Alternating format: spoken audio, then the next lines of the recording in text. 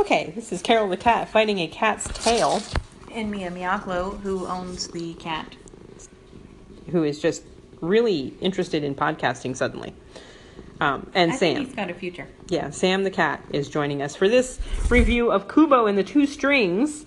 This is the new stop-motion animation film from Laika Studios that also did Paranorman, Box Trolls, and Coraline.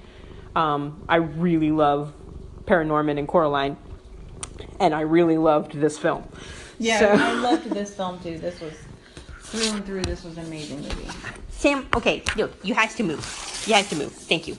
Okay, so we've just removed the cat, so he stopped sitting on the phone. This is the story of Kubo, who I believe is like 8 or 9 in the film. I don't remember if they talk about his age, but he's a child. His mother is a magical being, and he gets some of his power from her because he has a talent of enfolding origami and bringing it to life. With music. With music, yes, which is where the two strings come from. He plays the traditional, I'm not quite certain what instrument it is. I'm not up on Japanese instruments, and I should be, but he plays a very uniquely Japanese instrument to make his origami come to life. And he is set on an adventure when his aunts and grandfather try to come and take his other eyeball. This sounds horrifying. It really does, but it's actually quite a lovely story. I mean, because Kubo is so endearing. Yeah. The music is beautiful. Yes. The character, you love the characters. Yeah. I took my 4-year-old daughter to see it, and her favorite characters are the scariest ones. The ants. Yeah. The two, and by ants I don't mean the bug. I mean the actual your aunt. You know? Right. Your mama's sister. Your mama's sister. So yes. But my point in saying that is that even the evil characters are lovable. Are lovable. Yes. The 3 main characters are Kubo, of course, and then his companions on his trip to find his father's armor, which are Monkey and Beetle, and they're voiced by Charlize Theron and Matthew McConaughey. I think Charlize Theron does a wonderful job as the voice actor. I do. I was a bit distracted occasionally by Matthew McConaughey because he got that kind of all right in his voice occasionally. I didn't hear that, but I did hear Matthew McConaughey. Yeah, he's got a very distinctly Texan drawl that threw me off a little bit. But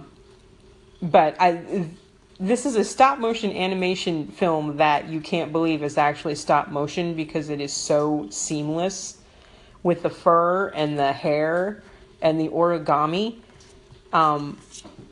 Halfway through it, I was like, there's just no way this has to be computer generated. And they actually show bits.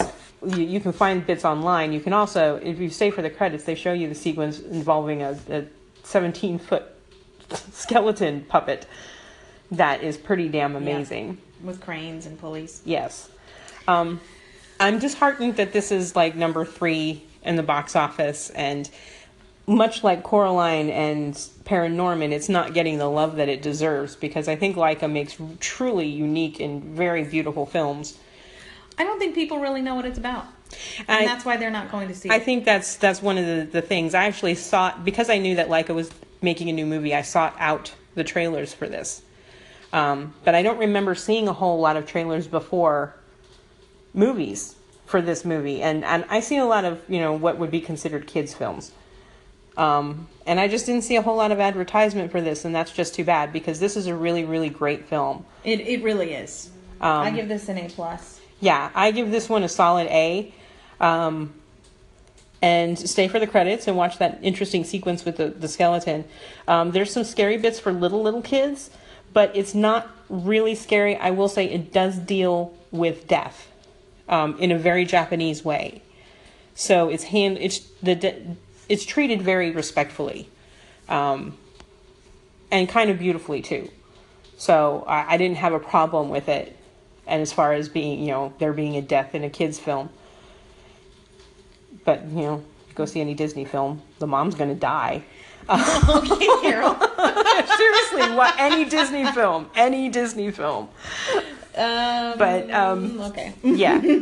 But no, go see this one, please. This is a beautiful film. I do recommend you see it, and I recommend you take your kids to see it. Yeah. Because, like I said, my 4-year-old enjoyed it.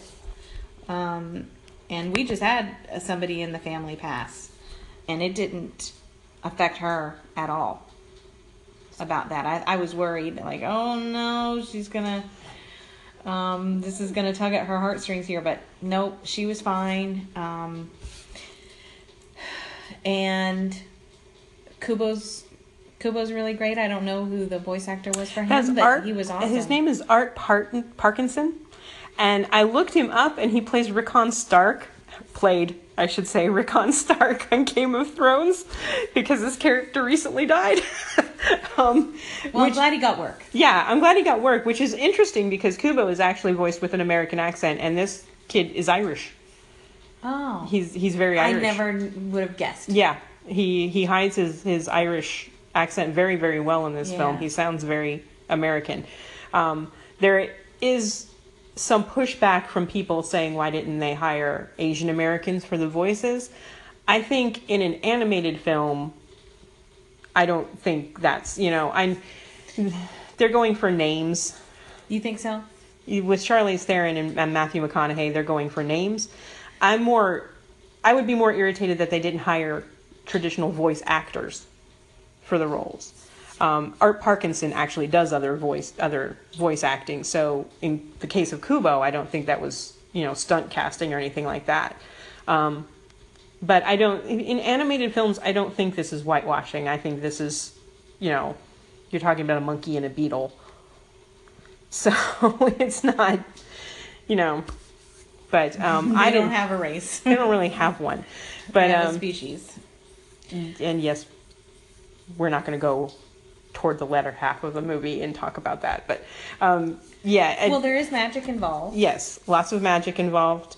But it's just a beautiful film. It's a beautiful film. If you like adventure movies, go see it. Yeah. If you like Japanese folklore, go see it. Japanese folklore, yes. Legends, yes.